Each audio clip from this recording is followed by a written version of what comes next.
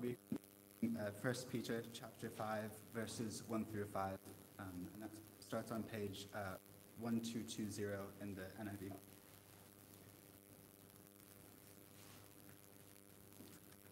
To the elders and the flock.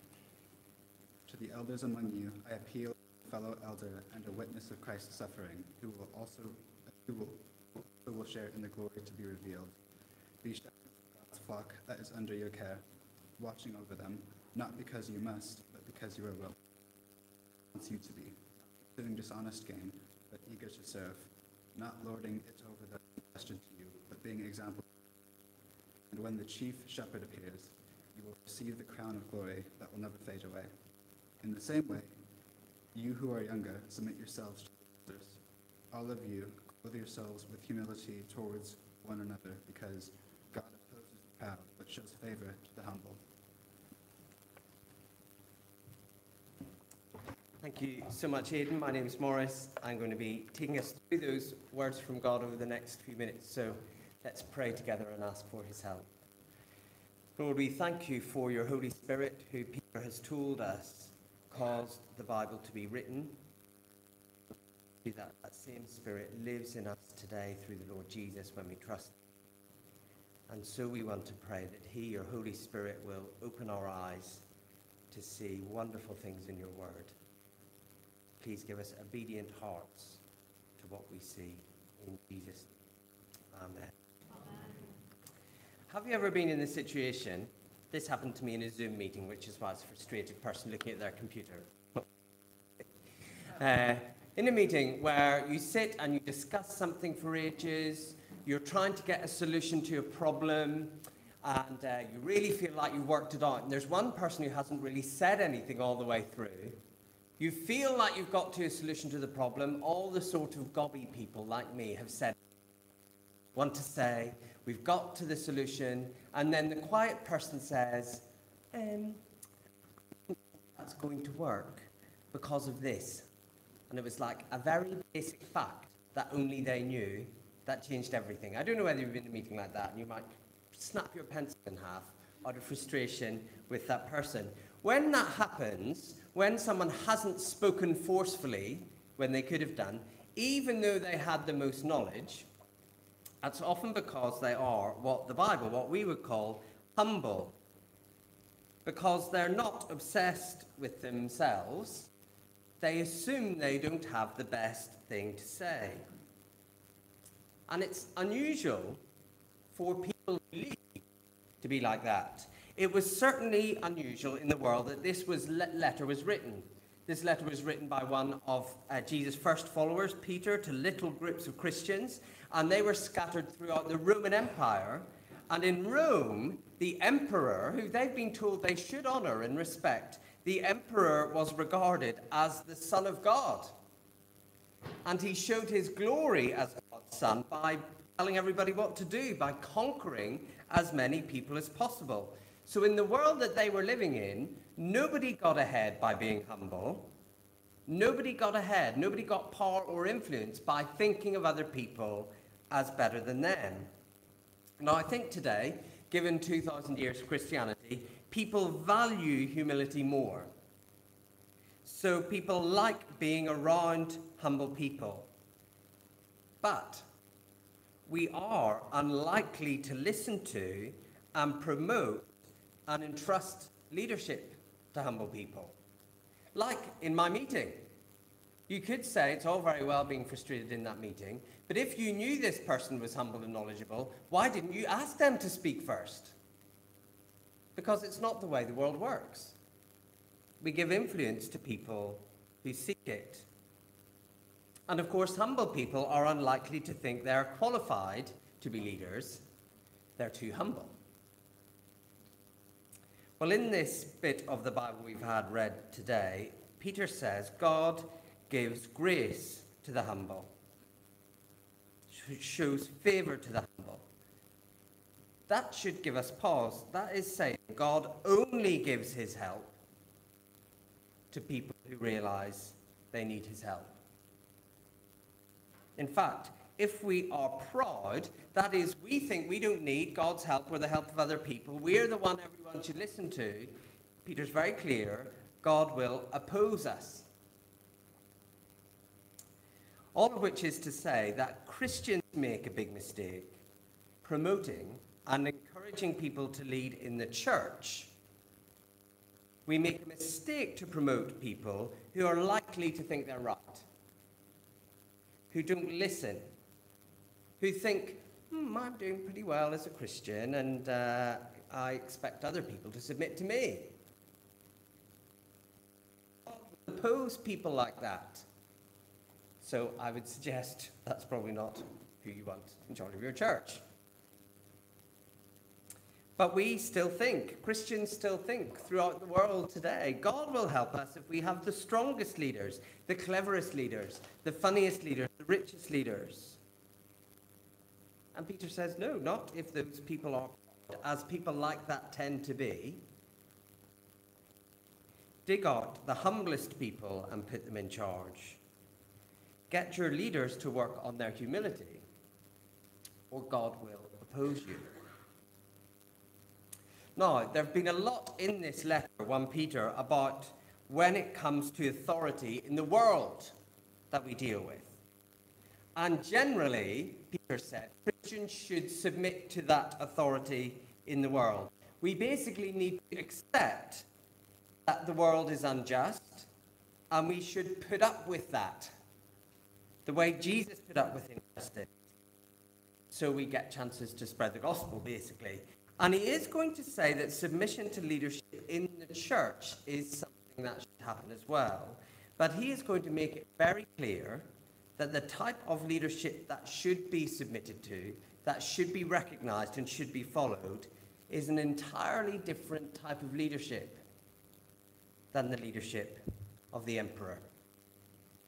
I've got 3 things to say today, but the first one's the longest, just to warn you that in advance. And it's this: shepherding like Jesus. It's hard to be asked to do something difficult by someone who you perceive has not done that tricky thing themselves. Have you ever had that? Someone says to you, you really ought to do this. And you think, well, you're not doing it.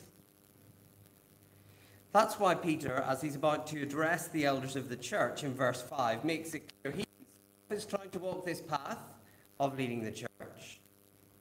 And there's a bit of debate about whether he means older people in the church or people formally appointed to be leaders, elders. To be honest, in this, the earliest of churches, it probably means both. The people who were heads of households were probably also acting as elders of house churches. And then as the churches grew beyond that, the later letters in the New Testament, you get instructions about bigger churches choosing and appointing elders based on what they're like. But that means that this all applies to you and to me. If you are an elder, that simply includes you if you've been here long enough or been a Christian long enough that somehow people are following you. So if you're a kids leader or a worship leader, or you used to be on the church staff team, or you're just someone that people tend to regard as an older Christian, these principles of leadership apply. You don't get to dodge it, I'm afraid, by having no formal rule. People are having to follow you, and this makes it clear what they should follow. And Peter does better than I've done it, so you should do it, I say. Although he does say that, I'm a fellow elder. He says, I, in verse 1, saw Jesus suffer for the sake of glory that came later. I saw Jesus do that. So the humility he is about to ask leaders to take for the sake of future glory is hard.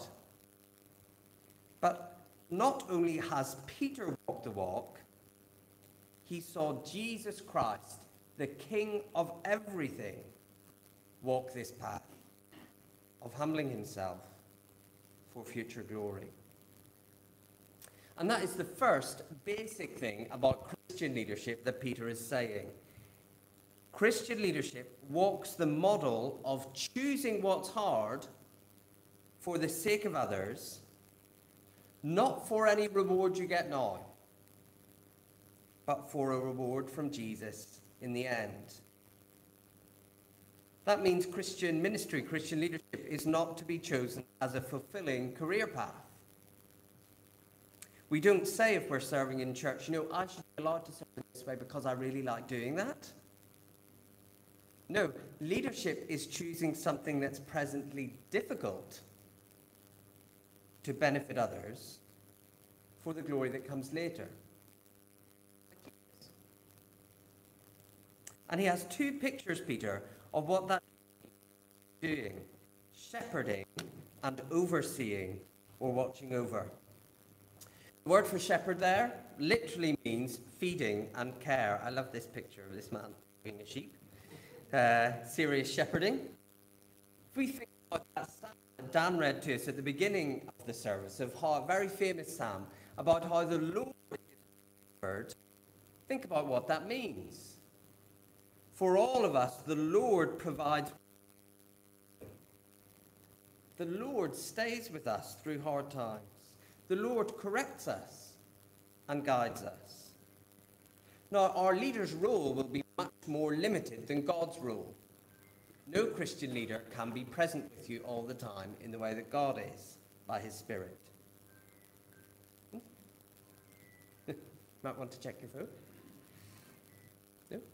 Well done. No leader will be with us all the time the way God is with us all the time. But that is the model. This care, provision, presence. And I would guess in our culture we're quite happy with the idea of leaders as shepherds. Maybe we are less happy with the second picture, watching over or oversight. It's funny, that word oversight. It can mean like a mistake. If you say it was just an oversight. But it's not what it means here. But in the church that I grew up in, the people who led the church were called the oversight, which actually is quite appropriate, considering some of the things that they did. Anyway, it means being watched over. Now, in our culture, we are all deeply committed to independence. We are deeply committed to being who we want to be. But if you want to be in a church, you need to realize the leaders are charged to have some oversight, some care for the way that you are living. To be able to help like a shepherd, the leaders have to know you somewhat and what's going on with you. So if you want to be shepherded, you need to be ready to be overseen. So if a church leader who does things like leads your Connect group every week and brings you God's word, and you know that they pray for you and they go to endless meetings about making decisions about the church, and you know that church and everything else, so the person is shepherding the church. And if that person then says to you, okay, I've noticed you're living this way, I'm not sure it's right, help me understand, I think you should think about it. They're not being nosy. They're not stepping beyond what they're supposed to do. That's their job. Shepherding and overseeing.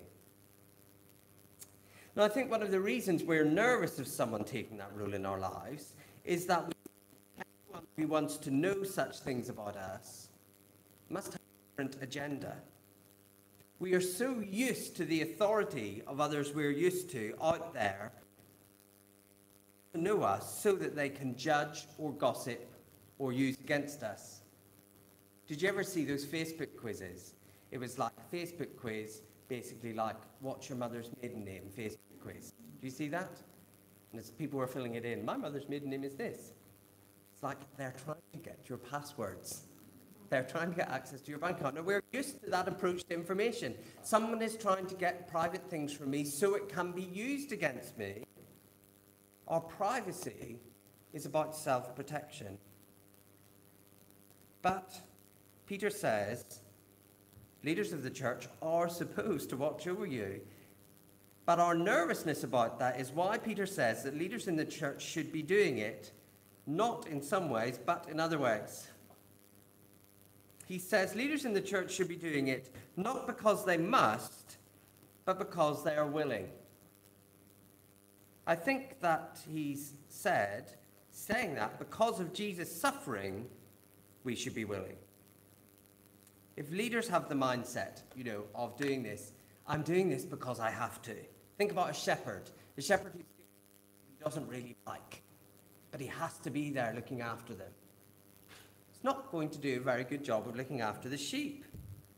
He's likely to be extremely careless with sheep, with people. He's not going to give them appropriate care. People who aren't willing won't bother. But rather, if you are an older Christian, willingly take on this role of shepherding others, so you do it well.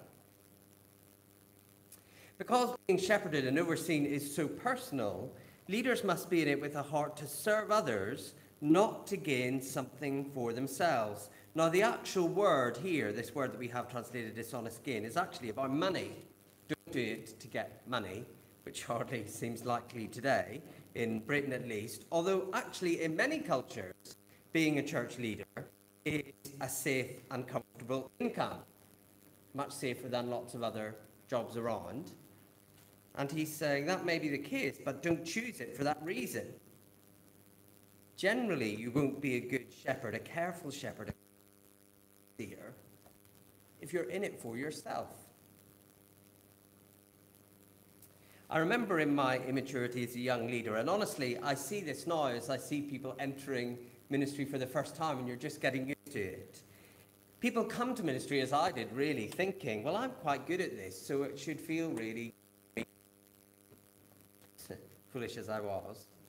And then for the first time, you come across someone you're trying to help or study the Bible with or help to grow, and they're totally ungrateful. You know, someone you met with one-to-one for a while, and all of a sudden they say, I'm leaving the church now. Or someone you've been trying to help, the way you're trying to help me, leave me alone. And it's interesting how many of us, when we are young and we haven't thought this through, immediately get very self-righteous.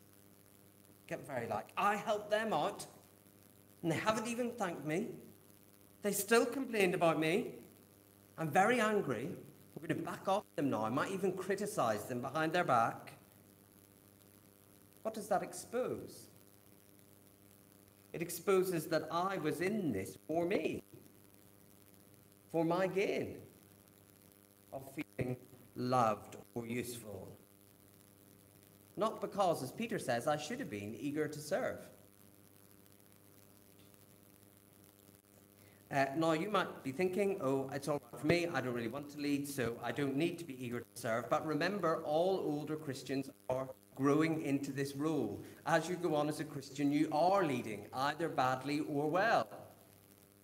And he's saying, if you only lead in such a way that it's suitable for you, you're going to be a bad leader. Because being shepherded and overseen is so personal, it should be done mainly by example rather than by telling. Now, perhaps this is the biggest difference with the leadership we're used to today. It is very rare to have a leader, I think, in the so-called secular world who really leads mostly by doing it themselves. So this is no criticism, this is just the way the structure works of anybody who's in these roles. But most head teachers don't actually do very much teaching anymore. Most senior leaders in organizations, because of the way things are structured, don't do the jobs that very junior people do.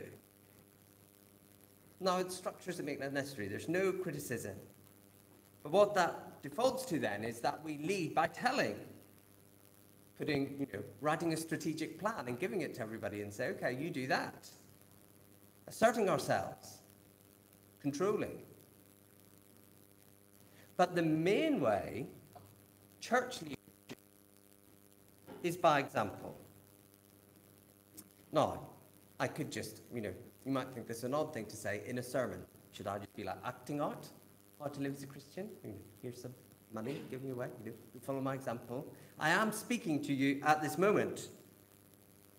But I do want to say, while there is a talking bit, my authority, like in sermons, is strictly limited by what God says in the Bible and actually what our church governing documents say. I can't start telling you things that are disallowed by those. And it's not the main bit of the job of being a church leader at all. The main bit of the job is to be an example, to live in a way that is worth copying. Again, if you're thinking, well, that would be for me because I'm not a very good example, I wouldn't presume to be a leader. That could just be justifying not being willing, pursuing your own game, being a bad example. Whereas you need to face up to the fact that as you go on as a Christian, people will follow you. It's not uncommon for me to meet younger Christians who've got into very bad habits because they've been copying an older Christian, even though that person was never called a leader. So occasionally around the place, for example, I bump into people and say, I'm a Christian, but I don't go to church. And I try and gently say, well, if you want to have that discussion, if they want to talk about it with me, the Bible actually says the importance of being together is very important. Do you know what they always say? Oh, yes, but there was this older Christian in my life and they were really great and they never went to church. No one appointed them a leader, but they were leading. So we all have a responsibility to not be unwilling, to not be selfish, to be an example. Look at Jesus suffering and then glory. And if there's a way you think, gosh, it could be something in my life that people are following that wouldn't be great, well, then we repent and we seek something different. But I do also want to be clear that this note to leaders is in a letter addressed to the whole church because you have every right to expect this from the people officially appointed as elders in the church, including me. This is where the submission we're about to discuss is very different to that offered to the authorities outside the church.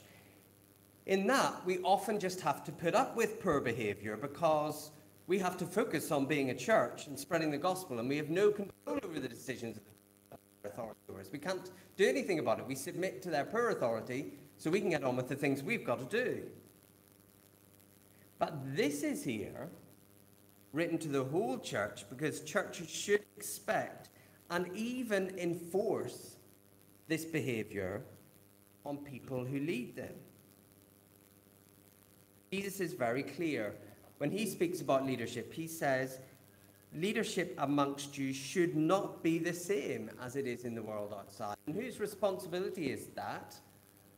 It's the whole church's. So if you think I am not shepherding, or not overseeing, or if you feel like or suspect that I have an attitude of not being willing, or pursuing my own gain, or lording it over people, trying to impose my will, or there's some way that I'm a bad example, it is your job to say. That's why this is written to the whole church. Now, ideally that would be to me, but understand that might be quite a complex thing to do. But if not, then say it to someone else who has power to talk to me. And sometimes that has happened to me. It's hard. And of course, sometimes people say things and I think they're mistaken. But still, I'd rather hear it and weigh it up than anyone feel fear about saying something. It is here for the whole church, so any of us can say. Now, bringing a charge against an elder is a big deal. The Bible talks about it elsewhere. You know, if you're going to formally bring a charge against an elder, there's a process for that. But you should feel free to informally say to any of the church leaders, I'm not sure that was right. And I think I speak on behalf of all of the people formally appointed as elders, that we would both expect and welcome that. The main way leaders keep their hearts like that in verse 4 is because the approval we want is the approval of the chief shepherd. Jesus wants this type of leadership. Anyone leading should welcome anything that points them towards leading like him. Of course, it can be upsetting, but we've just said our aim isn't to make ourselves happy. Of course, it's not nice to hear criticism, but it's not our aim to please other people. Our aim is to receive the crown of glory from Jesus by shepherding like him. If you you are leading some way and the group of people are important to you, please shepherd in front of Jesus, not to their expectations. Because if those people's opinion is very important to you, you will do the job badly. There's one chief. He's the one we do it in front of. Now, I was about to segue into my next point by saying, that's my bit, here is your bit, because this is about following shepherds who shepherd like Jesus. And then I realized, actually, that would not be an accurate way to speak at all, because I actually realized, because we have what we call plural eldership in this church, where decisions are made by a group of elders, sometimes decisions are made which I don't particularly choose, and I have to get along with them too. So this is not just for you, it's for me. And here's what we're going to learn about following shepherds who shepherd like Jesus. Peter says, in the same way, verse 5, which I assume means in the same way, motivated by Jesus, sacrifice now and glory later, submit or be subject to your elders. Now, if you're at all aware of things going on in the wider church, you may be aware that there are big issues surfacing in our bit of the church, really, about use of authority. A friend said to me, even this week, I don't really trust any Christian leaders anymore because I've seen so many poor examples.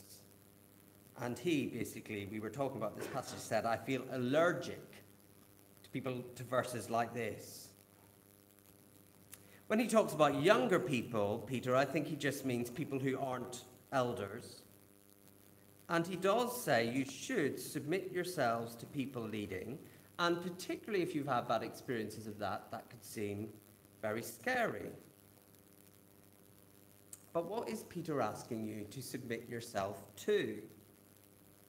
He is not asking you to submit yourself to leadership that commands or overpowers, because that is ruled out. He's not asking you to submit to people who are serving themselves, because that's not allowed. He's not asking you to submit yourself to someone who's clearly making a lot of money for themselves. That is not allowed. And in fact, a lot of Christians around the world could do with really clocking that. There are lots of Christians around the world submitting in leadership to those types of leadership where someone's clearly making a lot of money. They shouldn't be submitting to that. They should be speaking up. If there are famous Christians obviously in it for themselves, stop supporting them. But if you do have leaders who are willing, service motivated, examples, not orderers, I can't speak for myself, but I can tell you that my fellow elders are all like that. So my experience is that you do have leaders who are like that. Although I don't know all that you know, but if you have leaders like that, which I think you do, submit to following their example. Let me tell you what I mean.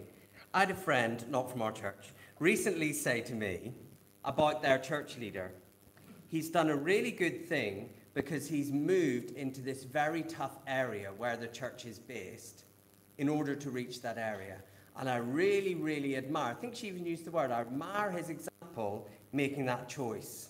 I so admire him taking that decision, but also I'm glad he's done it so I don't have to move my family there. Now, can I say in leadership, that's a relatively common experience. People will tell you, I think to be encouraging, they see you willingly doing something servant-hearted and good. But they tell you as if it's there to be sort of like a museum piece.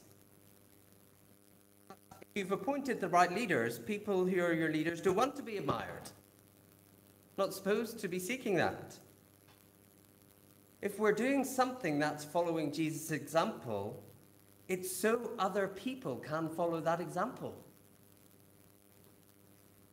If you see it, and you see it's right, submit yourself to following it. That's what he means, I think, by submit yourselves to your leaders. I think often we do delegate the hard stuff to our leaders. We say, it's good they're doing that very servant-hearted thing because it means I don't really need to take that on. And it's the opposite should be true. Where you see someone leading and you think, I am impressed they are making that choice, go and do likewise. Follow their example. That's what submission means, I think. So to be clear, nobody is saying submit to the commands of a leader you can see as ungodly. But he is saying if you had good examples, it is wrong to simply admire them.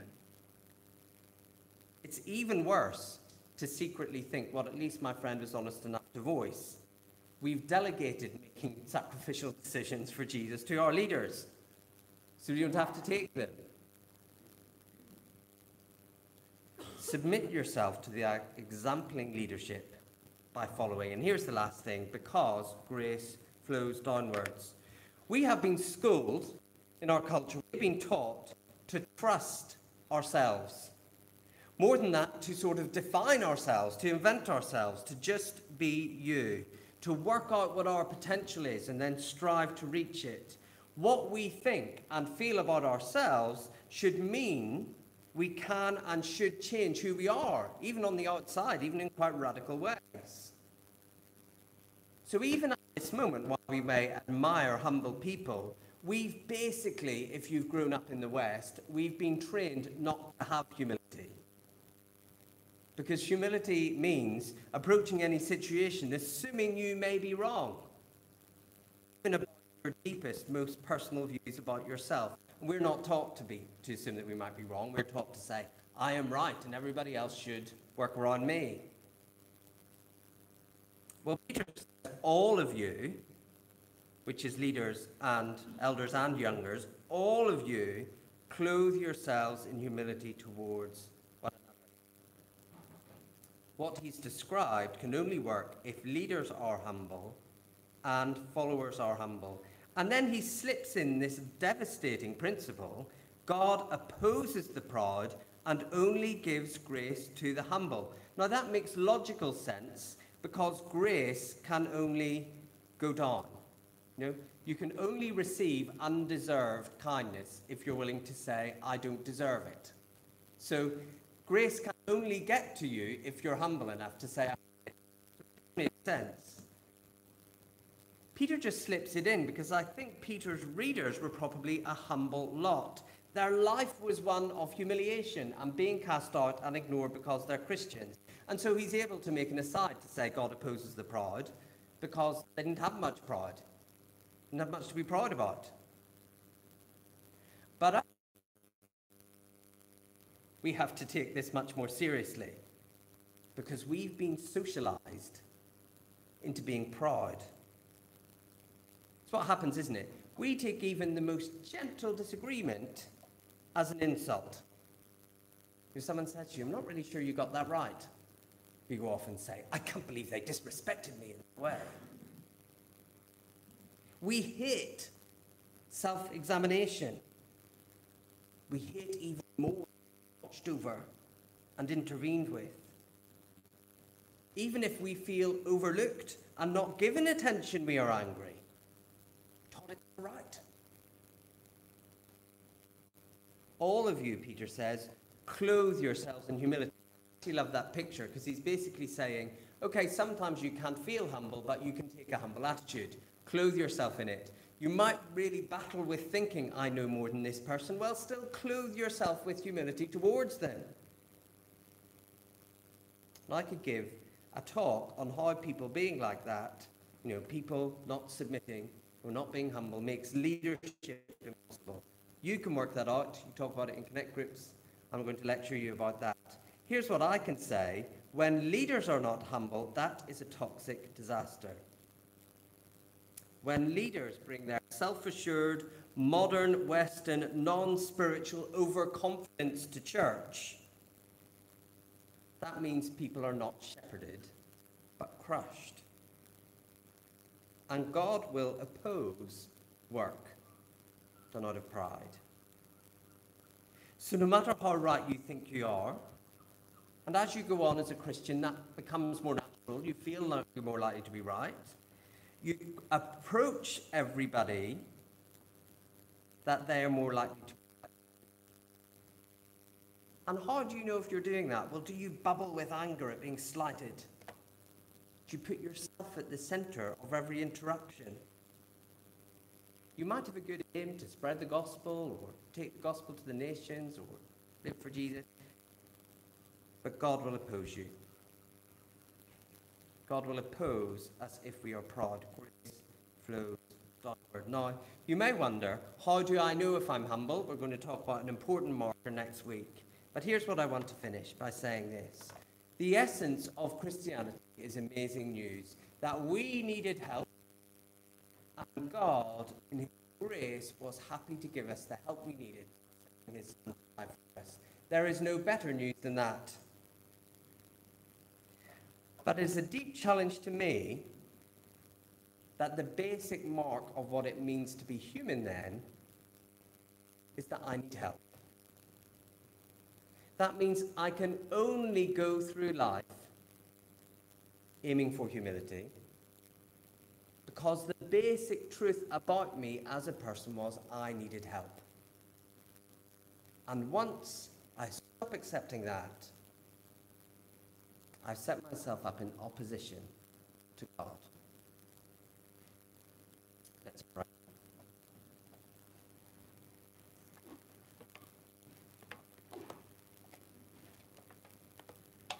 Thank you, Heavenly Father, for that amazing grace which comes downward to us when we are willing to be humble and ask. We pray, please, in the way this church is led and the way people follow, will it be through examples of humble service that are followed by others? We ask you to do that in us by your Spirit, we pray.